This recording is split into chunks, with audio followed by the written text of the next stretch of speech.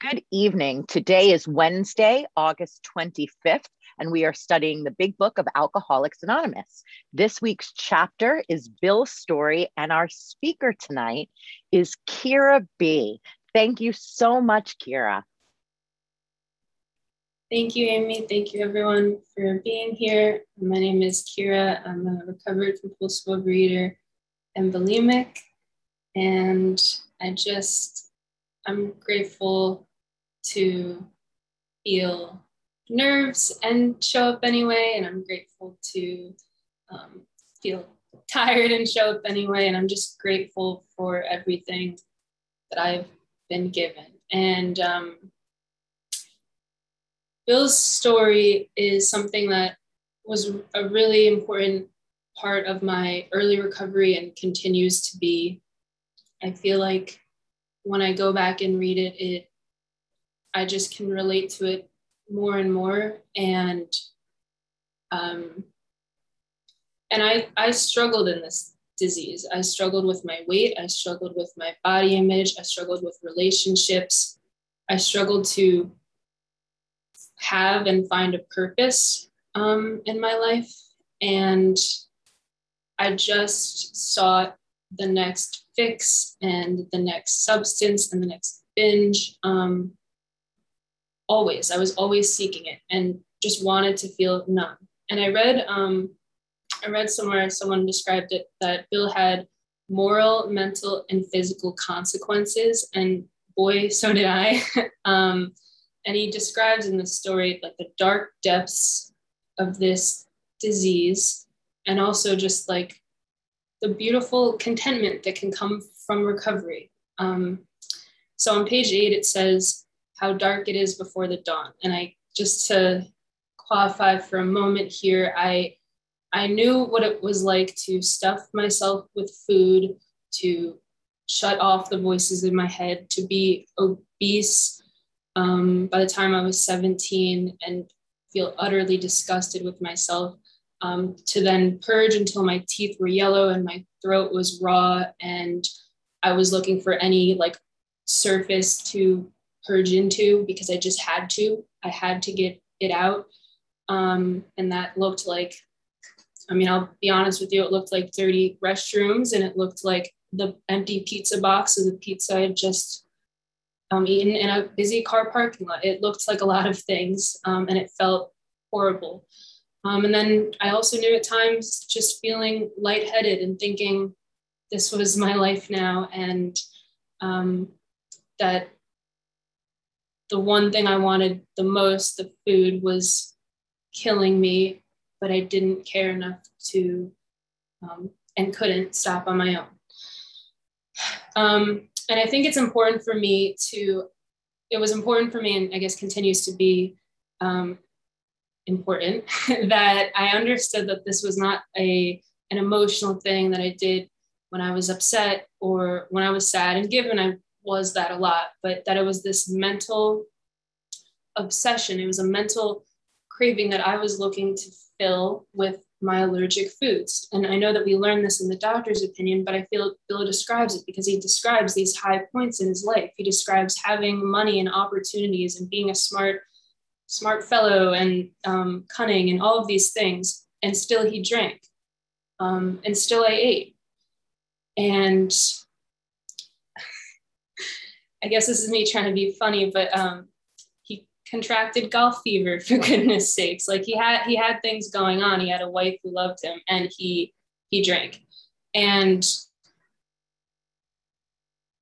he also, what was important for me to understand was that it wasn't a disease of like where I was. Like he describes moving around the country, like Zen in the art, like let me go here and here, and the drinking followed him.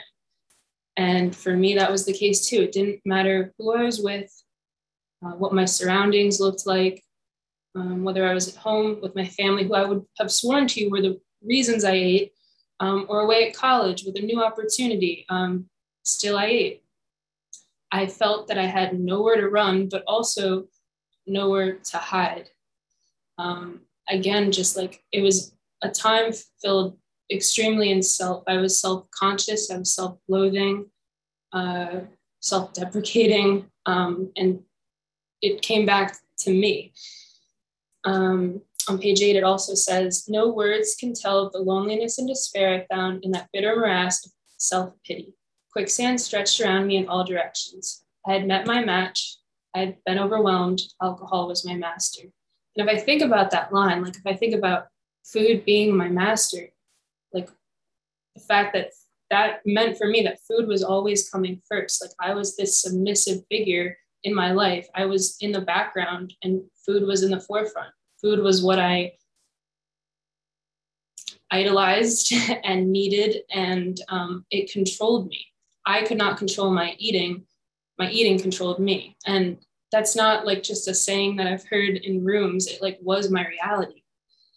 My life consisted of either succumbing to the cravings or craving. It was either in the food or thinking about the food. And I think something about this step one experience for me in step one is that it wasn't, I mean, I suppose it was a choice, but it wasn't a choice that once I had just realized what other, like what fight do I have left in me? What is left in saying I can do this on my own? That surrendered to the step, into my powerless, into the unmanageability of my life. It like freed me. I know there's steps that come, and I'm excited to talk about them, but step one was freeing for me, because no longer was I being held back by like this thought that this next fix will solve it. If I just eat this certain way, or hang out with these certain people, or change like all my interests and hobbies and where I live. No, like I'm powerless over this. My life is unmanageable. And it was the first thing in my life that I actually didn't feel shame about. And I didn't feel like it clicked for me. And like finally here was this explanation, finally a family and fellows and being a part of, and honesty, and finally a surrendering, like giving up that fight. I heard on another podcast from OA meeting, someone said like the war is over and I've lost. And I love that, because it's not like I lost and I'm grateful for this. I didn't, die, even though I can acknowledge this is an extremely fatal disease, but like I lost and I got to like wave this flag. And yeah, I guess felt compelled to say that. On page 9, Bill starts to describe his interaction with Ebby Thatcher and Ebby approaching him. And I really love that Bill included everything he did, because I also scoffed at many things I heard in the program in the beginning. I had a hard time relating to people. I didn't like how happy everyone sounded. I didn't understand it. And then, of course, there was talk of God, and I brought everything I thought I knew into it, and certainly didn't set that aside. And I also could relate. Bill says, unmindful of his welfare, I thought only of recapturing the spirit of other days. And Bill's trying to get this guy who comes and is happy and his eyes are new, and he says, and tries to pass him a drink. Like, I can relate to wanting people, I would never admit this to you, but I wanted people to be as miserable as me so I could feel better than. Like, I wanted to seek out the people who ate. I never opened up about the severity of my eating or my binging or my restricting, but I definitely knew friends who would eat in ways that I was judging myself for, but at least we were in it together in those moments, I guess. And Bill thinks he's gonna like lay it on him, and instead Ebby does no ranting, is what Bill says. And on page 10, Bill writes, he had come to pass his experience along to me if I cared to have it. I think that's important, because in working with others and being here tonight, like we all, have a choice. Like, I can't force anyone to sit here and listen to me, especially on Zoom. You don't have to walk out of the room. You could just X out. But working with other people, like if they're open to hearing it, like I'm open to sharing. And if not, maybe it's not their time, or maybe they need to hear it from someone else. But I like that that's included, like if I cared to have it. And then on page 12, my friend suggested what then seemed a novel idea. He said, why don't you choose your own conception of God? And what a fitting meeting for this quote. But what does this mean? And I was trying to kind of unravel it today a little bit, got a little lost in my thoughts, but to pick your own idea and pick something that works. And this line for me, as it allowed Bill, gave me like permission, it gave me freedom. Any anger or resentment or preconceived notions that I had were fine. It's saying, pick your own. So no longer could I, it gives it, I have the responsibility, like I can't blame anyone else. If I've picked a higher power that doesn't work for me, that's on me. I need to expand, it just like brings it back to me. I hope that, but it's in my, it gives me permission to align with something that will work for me. And in my case, it meant like first and foremost, like aligning with something loving. I didn't know what it looked like. I didn't know what it would feel like. I didn't know. I don't claim to know completely today, of course, but again, like if I've picked something that isn't working, I can pick something else. I can try a different approach, a different method. Like, no, like it's right there. And I think a lot of my thoughts were like, oh, well, that's wrong. But those were my own thoughts telling me it was wrong. So that helped me. And I think it gave me less to rebel against, and it gave me less to fear as well.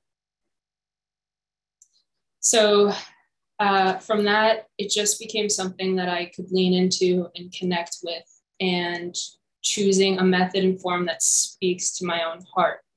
And so if I came from a perspective of feeling punished and judged, I could pick something that was all loving and forgiving.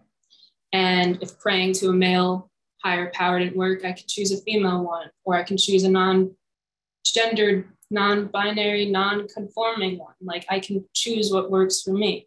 And if praying to one power doesn't work, I can pray to higher powers. Like it's just, maybe it's not a prayer at all. Maybe it's a conversation. Maybe, I just mean to say we can choose our own conception. That's what all I mean to say. So on page 12, it says, it was only a matter of being willing to believe in a power greater than myself. Nothing more was required of me to make my beginning. I saw that growth could start from that point. Upon a foundation of complete willingness, I might build what I saw in my friend. And when I first read this, I guess I'm just like laying out all of the thoughts that were harmful in my spiritual development, and maybe no one can relate, or maybe they're the exact thoughts you've had too. But I read this and thought, okay, so I can start with having like higher power being the rooms or my sponsor or a tree, but that they want me to like eventually like morph into this monotheistic God, like, because I read it as it was only a matter to make my beginning.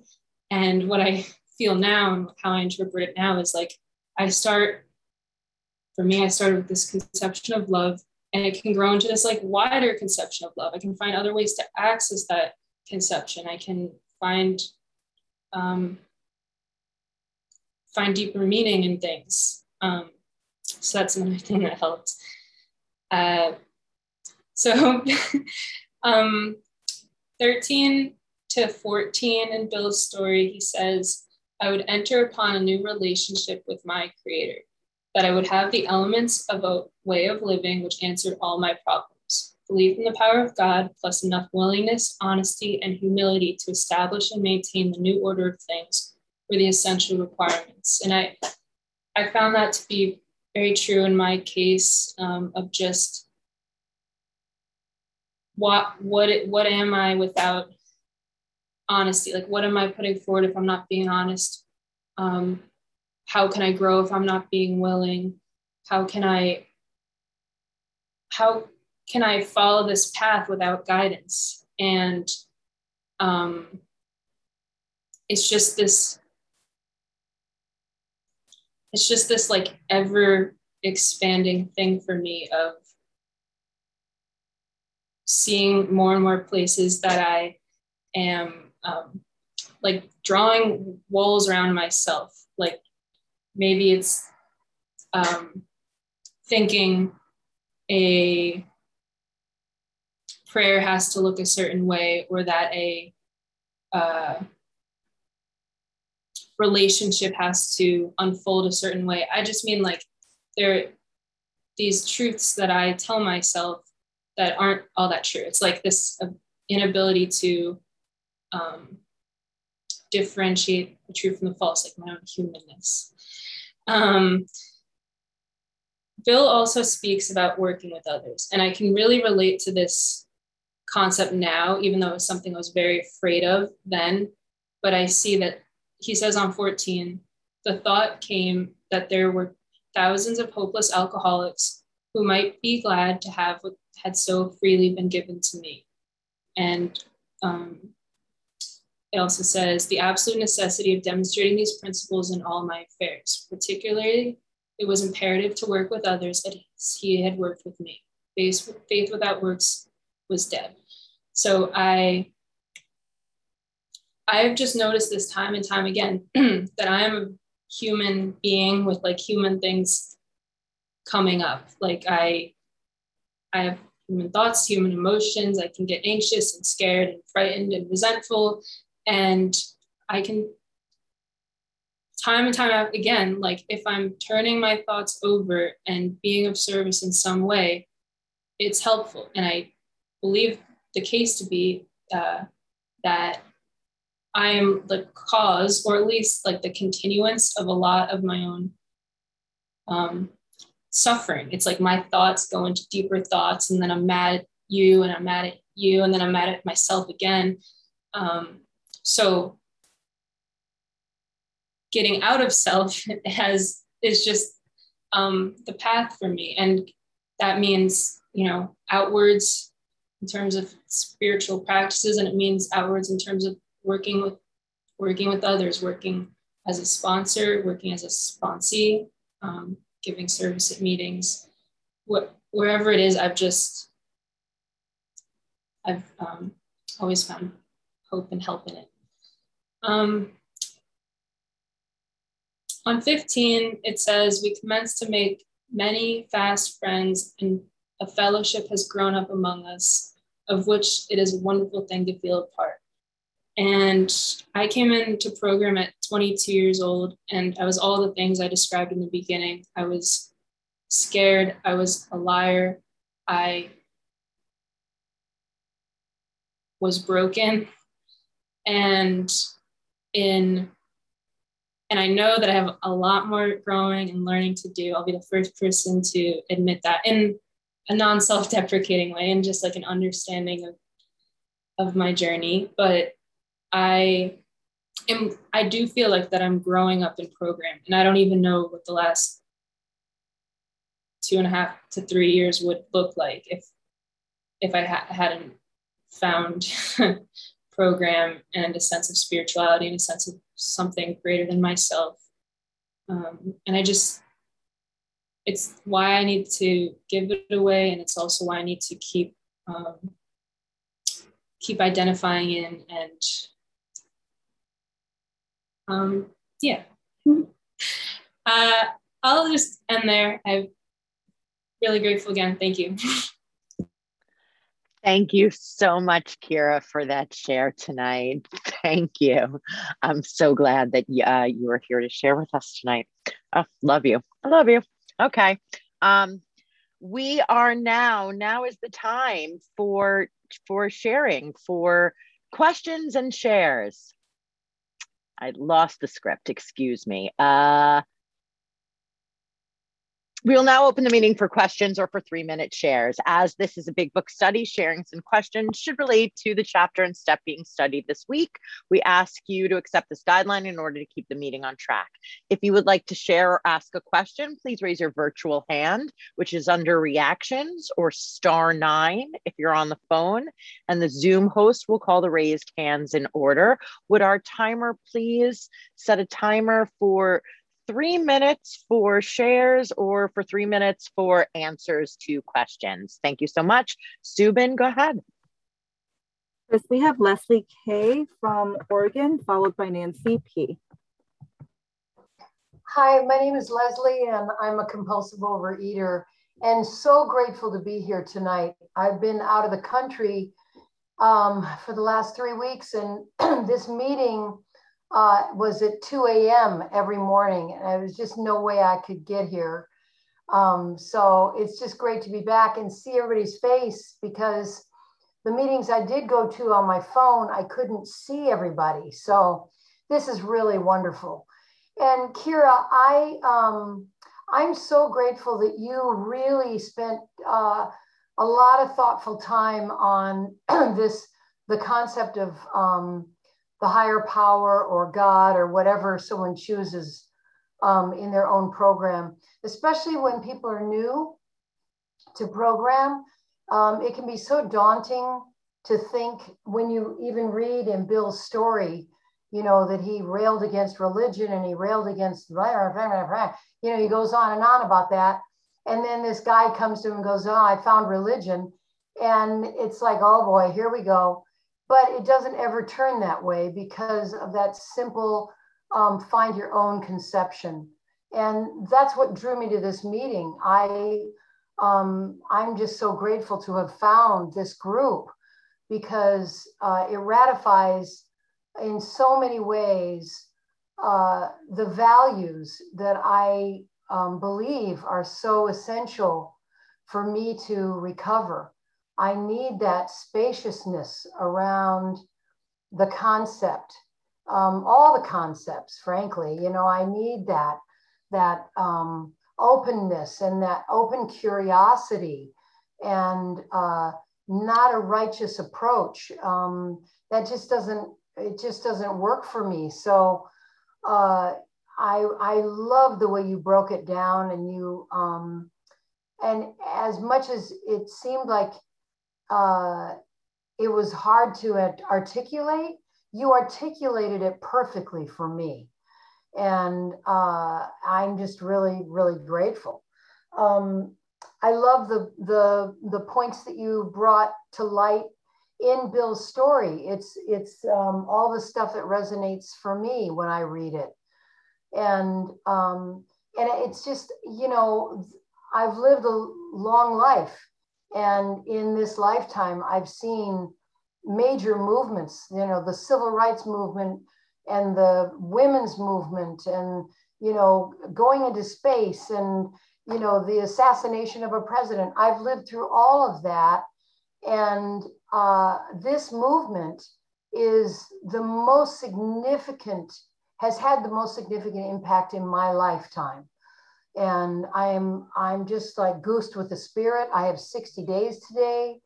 I feel like honored to be able to say that with integrity after living in another country for 3 weeks.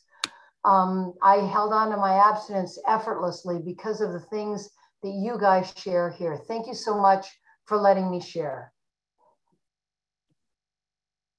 Thank you, Leslie. Next, we have Nancy P. Hi, good morning, good evening. Hey, everybody. Kira, awesome job. You know, I used to think that I had nothing in common with Bill. I mean, I did peripherally, but I also had thought, you know, when it says, you know, to have a fellowship grow up among you, we know you will not miss that. My attitude with that was to speak for yourself. I don't want to have anything to do with these people. And when I really studied this step, you know, studied this book, I realized that I am just like Bill, mostly in my prejudices. You know, Bill had all these prejudices, and he was available, you know, he was able to, you know, sort of push through them because he was approached by someone who did no ranting.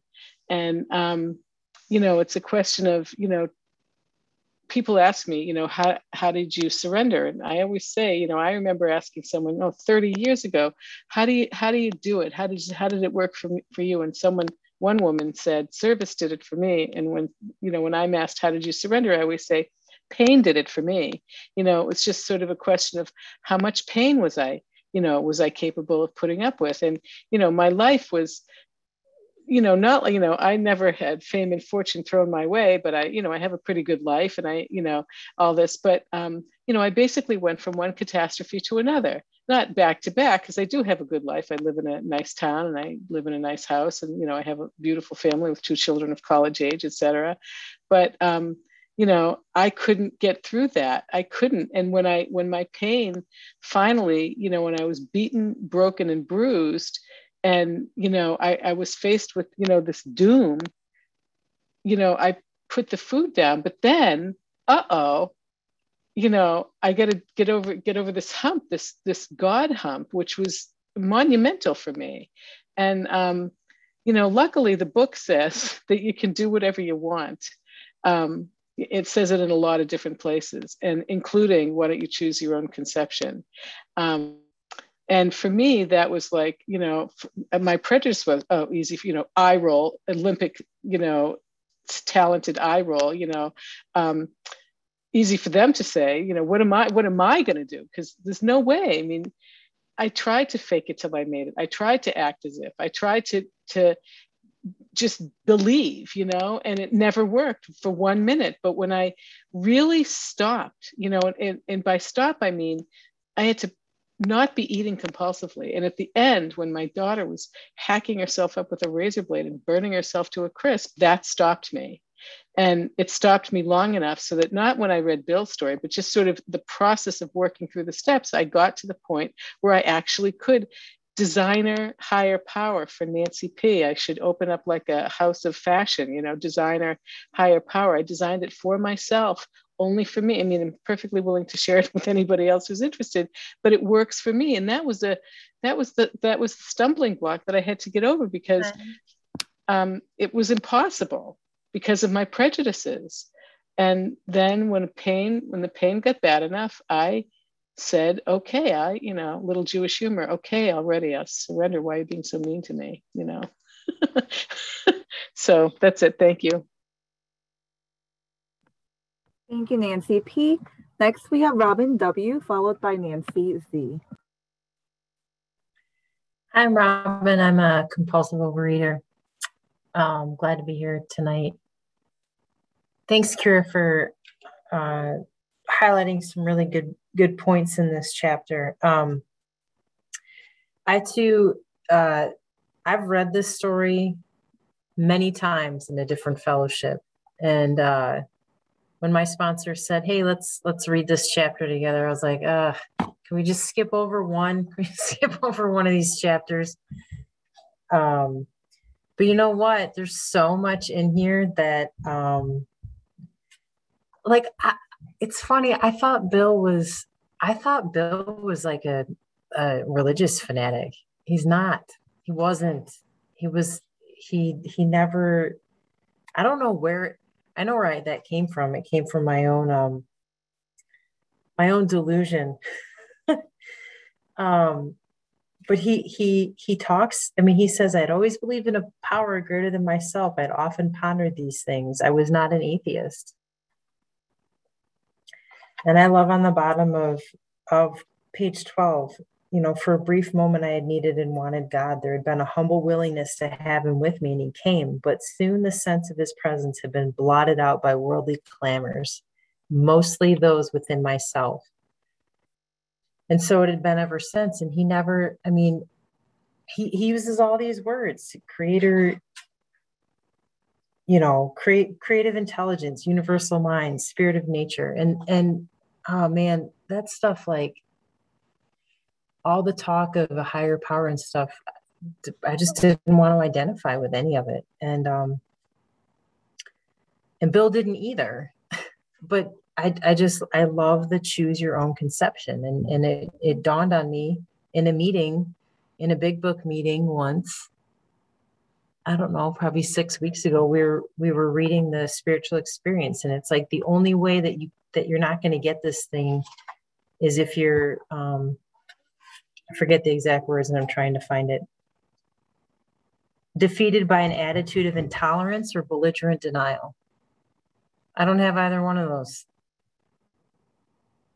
And so, I don't know, it just, like Nancy said, it's designer. It's the designer higher power, which is what I want it to be. And it's awesome. And it's kept me abstinent. It's kept me sane, mostly sane. So I don't know. I'm so glad to be here, and I will pass. Thanks. Thank you, Robin W. Next, we have Nancy Z. Hey everyone, hi. Nancy, recovered compulsive eater, bulimic. Grateful to be here tonight. Kira, thank you. That was, I can't find you on the screen, there you are. But that was absolutely wonderful. Thank you. I really appreciate too that you talk so much about choose your own concept, about that section in Bill's story. And so as I was thinking about it, when I first came into the rooms, I had this traditional angry God in the sky with a big black book, making black marks. And I had a lot of black marks next to my name. And I knew it. And I lived in fear of dying, because being raised the way I was, I knew I was not going to go to heaven, and with the way I was living. And, so when I came to this program and I heard that it was about a God, that didn't surprise me for some reason, but the God that I came in with was not the God that was going to keep me sober. That's for darn sure, or abstinent. And because of the way that this program says that, choose your own conception, I had an opportunity to create a new relationship with a new God.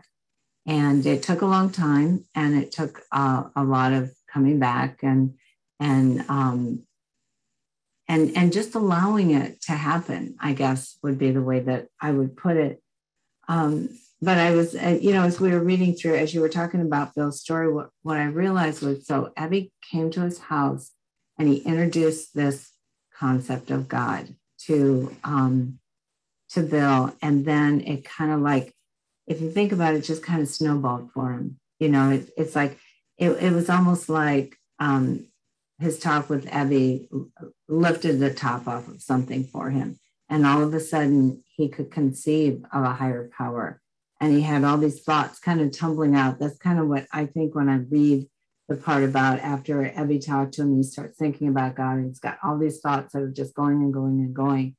And then, it's like, it was like he was uncorked. That's kind of a funny term to use, but I think that's what happens to us when we finally open up, like Robin was saying, what was holding me back was that unwillingness to believe in a loving, caring higher power. And once I got willing and surrendered, then it was almost like that, it just sort of evolved, and when I got abstinent in December, I had a relationship with God, but I had not surrendered all of me to him or to my God. And, when I let go of that last vestige of my control, when I let go of the control over the food, it was like, the doors just swung open.